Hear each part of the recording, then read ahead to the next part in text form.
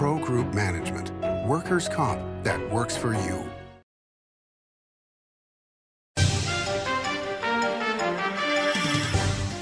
Welcome to Nevada Newsmakers. On the broadcast today, Dr. Robert Rippee joins us. He's with the International Gaming Institute at UNLV. It's a fascinating show. He's here for the whole show on an all-new Nevada Newsmakers. Merry Christmas from everybody at the Winnemucca Big R. Merry Christmas from Big R Lovelock. Merry Christmas from the Fallon Big R. Merry Christmas from Big R Fernley. Merry Christmas from all of us at Big R Sparks. Merry Christmas and a whole lot more.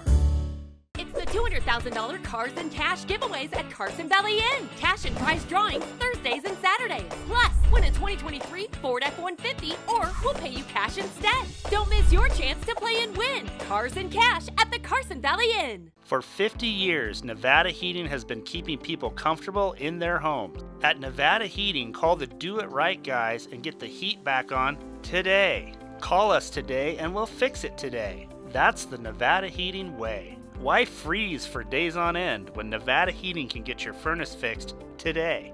Call us today and we'll fix it today at 323-5585 or schedule us on our website at nevadaheating.com.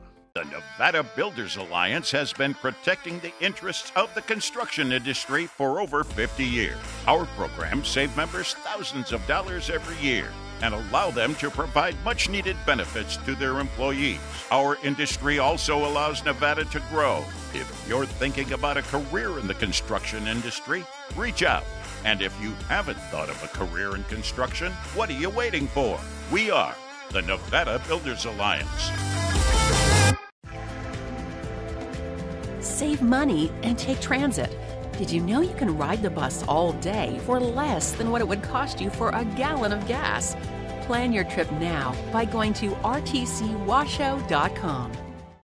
This is Nevada Newsmakers with host Sam Shad, a no-holds-barred political forum. Now, from the Nevada Newsmakers broadcast headquarters, here is Sam Shad. And back on Nevada Newsmakers, we're always pleased to welcome back to the program Dr. Robert Rippee with the International Gaming Institute at UNLV. He's also Blackfire Institute.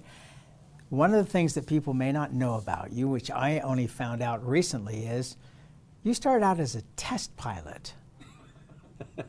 Well, I didn't start as a test pilot. I became one after a long career in the Navy. So, yeah. What were you flying? Oh my gosh. So when I first started in the Navy, like every pilot, you go through flight training, and I did my first couple of tours in an aircraft that's no longer in the Navy called the P-3 Orion, which was anti-submarine warfare and reconnaissance surveillance. And then towards the end of my tenure in the Navy, I started testing a unique airplane, a project, oftentimes referred to as black projects. And getting there, I managed to try a lot of different types of airplanes because of the nature of the work I was doing. All right, so being a test pilot, my initial thought would be fear that, you know, it's a test aircraft, therefore it potentially is going to crash. What do you do to mitigate that fear in terms of being a test pilot? Well, it's not just test piloting or testing projects that you mitigate fear. It's all flying. Military pilots fly high-performance aircraft. And the danger of that is present all the time. And the philosophy that military uses to overcome that is constant training. You train over and over and over again on every conceivable emergency that you may have and how to deal with it. At the time that I was in, which is going back decades, it was a combination of real aircraft testing, going up and simulating these emergencies in an actual airplane in flight, and somewhat simulator training. Of course, at that time, the simulators were not as advanced as they are today, so you could only do so much of that. So to get the real experience, you actually just trained. So it's just training and training and training to such a degree that your reactions when a difficult situation arises, becomes more autonomous. You react to it. You're not thinking about fear. You're thinking about what you need to do, which was, I'll never forget this. There was a simple phrase we used: aviate, navigate, communicate. Keep the airplane flying. Figure out where you're going, get on the ground, and let people know. And so by the time you did that, and I experienced a number of actual emergencies in flight, and you would land, then the fear would hit you, right? Because now you're on the ground, you're looking back and going, wow, that just happened. And, so it's just training. It's so good, and the military is so good at it. It just, you're just ready for those contingency and those moments. All right, so now take that experience, because all of us learn as we go through life. Even though they may be in different fields, we take what we've learned in the original fields into our next field. So how do you apply that to business? This is a great question. I've been asked that quite a bit in my professional careers. How does that relate? And I think there are a couple of things, behaviors, if you will, that we take from all of our prior experiences. And in my case, I think it's a decisiveness, the ability to make a decision under pressure. I just described that situation. And so that became a part of me, of my behavior, that I'm able to, analyze the data, think about it, make a decision. I don't get bogged down in it. The second thing is pivoting, adapting to the situation, right? This is an important behavior that all pilots learn very, very quickly, particularly military pilots, is understanding the evolving situation and adapting to it. And in the business world, we face that every day. The startups I work with in my labs, one of the things that I help them understand is the idea you start with may not be the idea you end up taking to market, because you're going to be pivoting throughout that and making decisions as you learn new things, both about your product and the potential market you want to enter into. And therefore, don't be afraid of those moments that you may have to pivot, and don't let them bog you down because you're so glued to the original product that you never make that turn, because that ultimately may lead to failure unless you're able to successfully make these pivot points. What you're describing in a way is the newspaper industry failed to pivot. They didn't understand the internet at the very beginning. They gave it away for free, and then they started gutting the product to be able to make it still profitable. And then they ended up where they are now, where a lot of newspapers are begging for donations for a business. I don't know of any grocery store that ever called me up and said, hey, keep this grocery store alive, send us $50 in addition to what you're going to spend on the groceries. Yeah, I think that's a great example, but it's not unique just to the news media. I think a lot of industries have trouble. There's a great book written by Dr. Clayton Christensen called The Innovator's Dilemma. He first published the book in '97. It was the basis for a lot of the research I did that resulted in my doctoral dissertation. But one of the things he talks about in there is the fact that large organizations or large entities, in this case, the news media, has a very difficult time transitioning when new technologies come onto their environment. Why? Well, his answer was, one of the factors that prevents them from doing that is a bias towards the status quo. Why would I want to change when things are pretty good, right? Why would I want to pay attention to all these people who are signing up for things online when I've got a big, healthy subscription base and a big, healthy block of advertisers? Well, because these new technologies are going to have an influence. You may not see it. And so what Dr. Christensen hypothesized was that oftentimes firms are aware of these technologies, but they don't embrace them because they're too bound by their status quo. All right, so does the fact that companies now change their programs every couple of years and force you to upgrade to the new programs and therefore have to learn new things, force companies to change their thinking? Somewhat. I think that's more of an evolutionary type disruption, right? You have to, in some cases, just to remain competitive because your competitors are doing it. And if you don't stay up to date with them, they are going to pull a lead on you and you may lose market share. So there's a certain type of evolutionary change that happens as a result of technologies just getting better, right? Then there's the disruptive change that happens when a new technology enters the space, and all of a sudden it has the potential to completely change the market for a business. All right, so that brings me to the gaming industry. You had a lot of experience working for Las Vegas Sands with the Venetian, etc. And I look at all these new casinos opening up, whether they're local products here in Northern Nevada or the new properties in Vegas, and I see the same tables, the same slot machines. They've just gotten bigger and more colorful, maybe nicely arranged, but they don't seem to be directed either A, at younger people, or B, they're too complicated for older people. I want, 2 cherries and, a plum on my slot machine, put in a coin, pull the handle, and I know what I'm doing. I don't want to have to take a degree in computer science to figure out the slot machine. But basically, though, what I'm saying is that things have really not changed except in size in decades.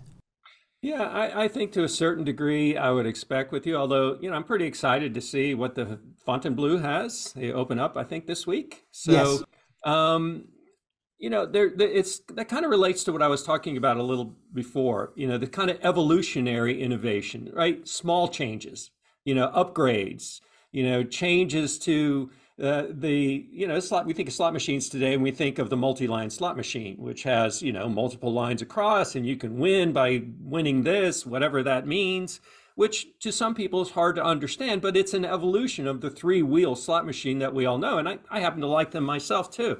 But then we say, well, does that relate to a younger audience? And if you walk through just by casual observation, a typical resort today, casino resort, you don't see a lot of people playing slot machines. You usually see a lot of people, and I hate stereotyping, but in our group, right? We're sitting there at slot machines and you ask the question, why not?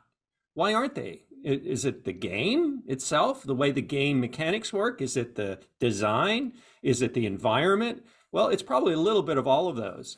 And so I think that kind of big evolutionary change, that kind of disruptive moment when things change really big, probably hasn't happened yet. It's been a lot of these little evolutionary steps, but not the big change that would indicate or signal that we're built for a different, not a different customer, but a different customer interest, right? Somebody who has a different preference when it comes to playing games than, the computer screen. All right, so that brings us, of course, to esports. So I was reading in the Fallon paper the other day about their esports teams at the local high school, and it just seems that the gaming industry for 20 years has been behind the curve. Now, I know that you are involved with esports through Blackfire, but tell me when you think that is this the fundamental change that we're going to see? I think it's a clue as to what it might be and what might power it. And I've been a strong advocate for a greater emphasis on esports and video gaming in general as a part of the entertainment offering. Oh my gosh, since 2013, I think I hosted the first esports tournament ever on the Strip. I could be wrong, but I thought it was. In any case, I think what esports is telling us, number one, it has grown so rapidly, and it grew without a lot of like large brands making it grow. It grew organically. And you see it in colleges, massive student bodies who are playing esports, high schools, middle schools, primary schools, kids in 5th grade playing, Minecraft. That the behavior is so profound amongst we'll say a younger generation that you can't ignore it. And that was my point back in 2013. There's something happening there that we need to pay attention to. I wasn't sure at the time what it was. I have a little bit better insight now what it is, but it has to do with the behavior and the types of games they're playing. And it's, if you wanted to boil down to two simple terms, skill-based games or, random outcome games. Slot machines are random outcome games. Esports and video games are skill-based games. And that behavior is telling us something. And by paying attention to it, maybe we begin to understand that generation who are going to be the dominant customers for every business, beginning now and into the future. The people who are in their 30s and their 20s, they're reaching into their peak, we often say their earning capacity or earning power, their peak economic impact. They become the most important customers, and understanding them and accepting. This is the hard part, I think, that many industries, including the gaming industry, has, is accepting that their behavior may be different than the customers you currently serve, my generation. Isn't it interesting? Phil Satry, when John Asquaga died of John Asquaga's Nugget up in the north, Phil Satry was on the program along with Gary Carano talking about John and what a legend he had been. And at one point in the interview, Phil made a really strong point that what we need in the gaming industry is innovators. Because John Asquaga had elephants, he had the rib cook-off, he served Basque food, he did all kinds of things, and huge big name entertainment back in the day. And that is not pervasive in the gaming industry, that it's all the same thought.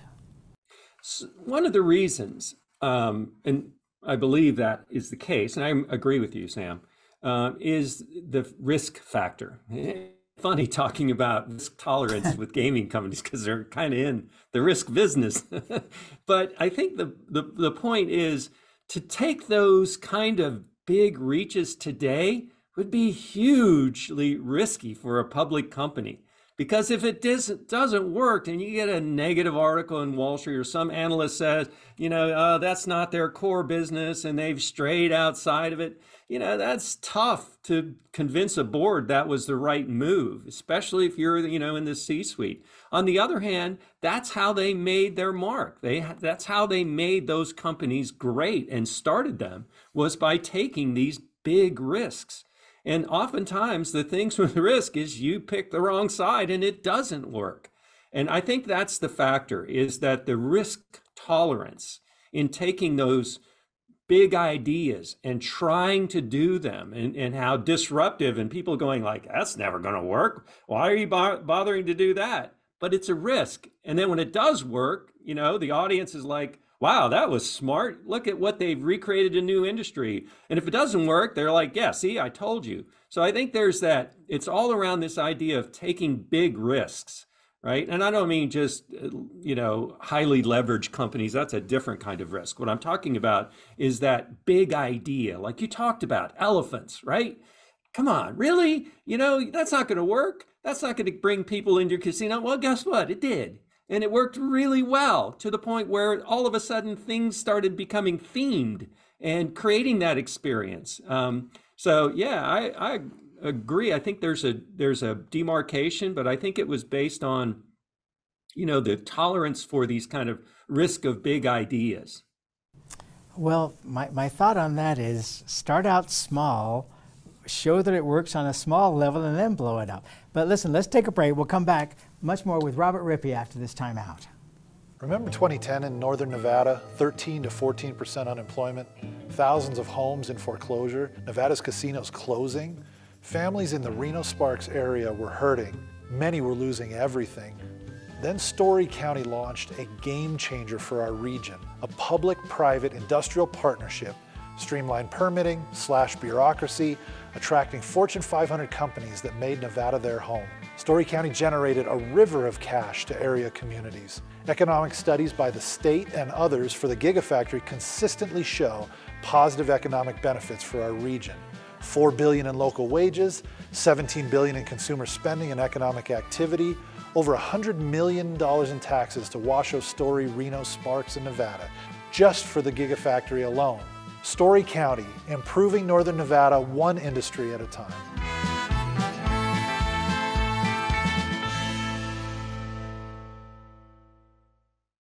Like a traditional handmade basket, retail is woven into the fabric of life in Nevada. From big box to mom and pop, retail supports our communities in countless ways. Jobs for the disabled, team uniforms for kids, help for the elderly, and so much more. Retail employs over 1 in 10 workers. Retail supports Nevada, and we support retail. RANNV.org. Pro Group Management is the place where companies can find workers' comp solutions that are designed to meet their specific business requirements. As regulations evolve, Pro Group takes a proactive approach to clear the path to make sure your business stays ahead of the curve. Knowing your workers' comp program is optimized, you can focus on other important matters related to your growing business. Pro Group Management, workers' comp that works for you. Safety is the #1 priority for the trucking industry. Over $7 billion a year is spent on technology like this electronic eye that will apply the brakes automatically. But the most important factor for safety is the truck driver. These hardworking men and women who safely move over 70% of our nation's freight and 94% of Nevada's. We thank you because trucks move America forward. This is Nevada Newsmakers. And back on Nevada Newsmakers, we continue our conversation with Dr. Robert Rippee of the International Gaming Institute. He's also with Blackfire. You were at a conference that I attended, and I heard you speaking about AI and what it's going to mean for the gaming industry. Give us a brief version of how you think this is going to affect the industry. This is a great question. I love this question, let me tell you. In fact, I was talking about it yesterday to a corporate group that had me in as a speaker, and they asked me the same thing. And I said, okay, let's hypothesize what it could do. Okay, I'm going to trust me for a moment that the technology is there to do this, because it is. Imagine if you walked into a casino in anywhere, Reno, Vegas, wherever, but you didn't speak English. English was not your primary language. And the minute you walked in, everything changed to your language. The machines changed. The game changed. Their service level changed. All in your native language. Is that possible? Yes.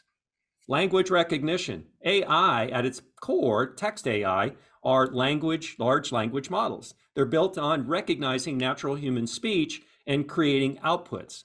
So imagine, however obscure the language is, you have a technology that is providing a service experience to guests that speaks any language.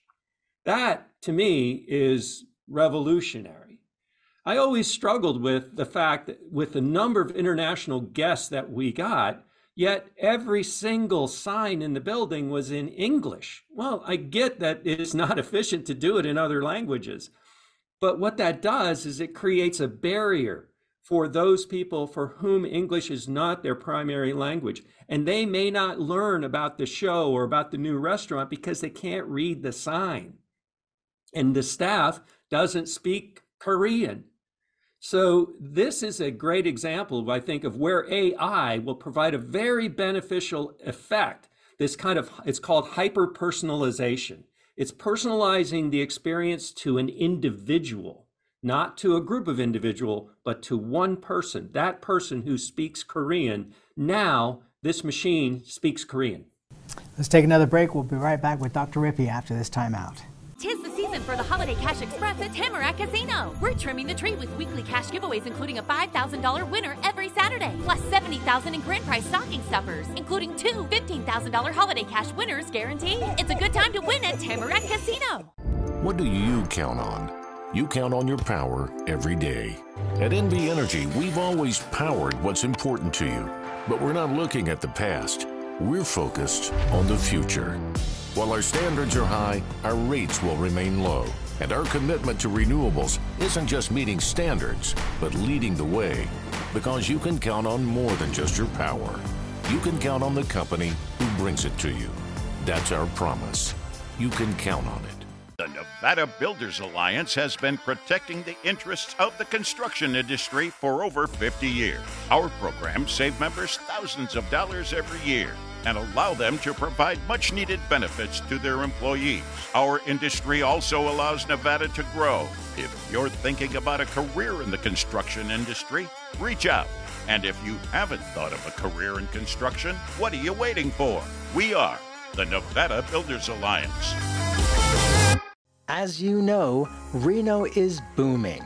Toll's development company is helping it grow with insightful design and development, building community with every project, adding beauty, adding excitement, emphasizing our shared humanity. Reno is becoming bigger. Toll's development is helping it become better, more livable, more enjoyable. To learn more, go to tollsdevelopment.com. tollsdevelopment.com. This is Nevada Newsmakers. And back on Nevada Newsmakers, we continue our conversation with Dr. Robert Rippee. He is with International Gaming Institute and Blackfire Institute. Formula One, is the biggest payoff from that the Netflix special that will be coming, that will be played all over the world? I think so. I think that that's going to reach tens of millions, if not hundreds of millions of eyeballs. And that's the way media works today, right? It's the number of views that you get. And putting views on Netflix is extraordinary. Why? Because you'll get the best perspective of the race. You get the best perspective of the cars, best perspective of the city, everything, the track, everything. So everything is kind of perfectly engineered. So yeah, I think so. That's where we have to leave it. I'm bummed because I have so many more questions. Let's do this again soon, okay? My pleasure. Anytime you need, Sam. Thank you, Robert, and we'll be right back. 7 at 7 is a newscast built for your smartphone. It's a 7-minute newscast available every weekday at 7 a.m. and 7 p.m. at lvrj.com. We don't waste your time, and we give you the day's top stories. We at the RJ have noticed some similarities between us and a certain BTS character, RJ. Plus the latest in Las Vegas business, weather, health, and entertainment news. 7 at 7 streaming now on your smartphone. Imagine a magical garden that feeds Carson City's hungry and homeless, teaches our high school students agriculture, creates hanging floral displays to beautify downtown, and yet charges nothing. It's not magic. It's the Greenhouse Project. It's real, it's growing, and it needs your help. Go online to carsоncitygreenhouse.org so together we can grow it forward. Modern boutique Ahern Hotel and Event Center sits at the heart of the Las Vegas Strip. 2 floors of meeting and event space are ideal for groups and conventions. Stay in one of 200 luxurious rooms and suites. Brand your event throughout the property. Flexible event spaces make for easy planning and personalization. Take over the entire hotel with a full buyout option. Thanks for watching Nevada Newsmakers. You can catch us online 24 hours a day at NevadaNewsmakers.com, or you can download the podcast wherever you like to get your podcast. We'll see you on the next broadcast.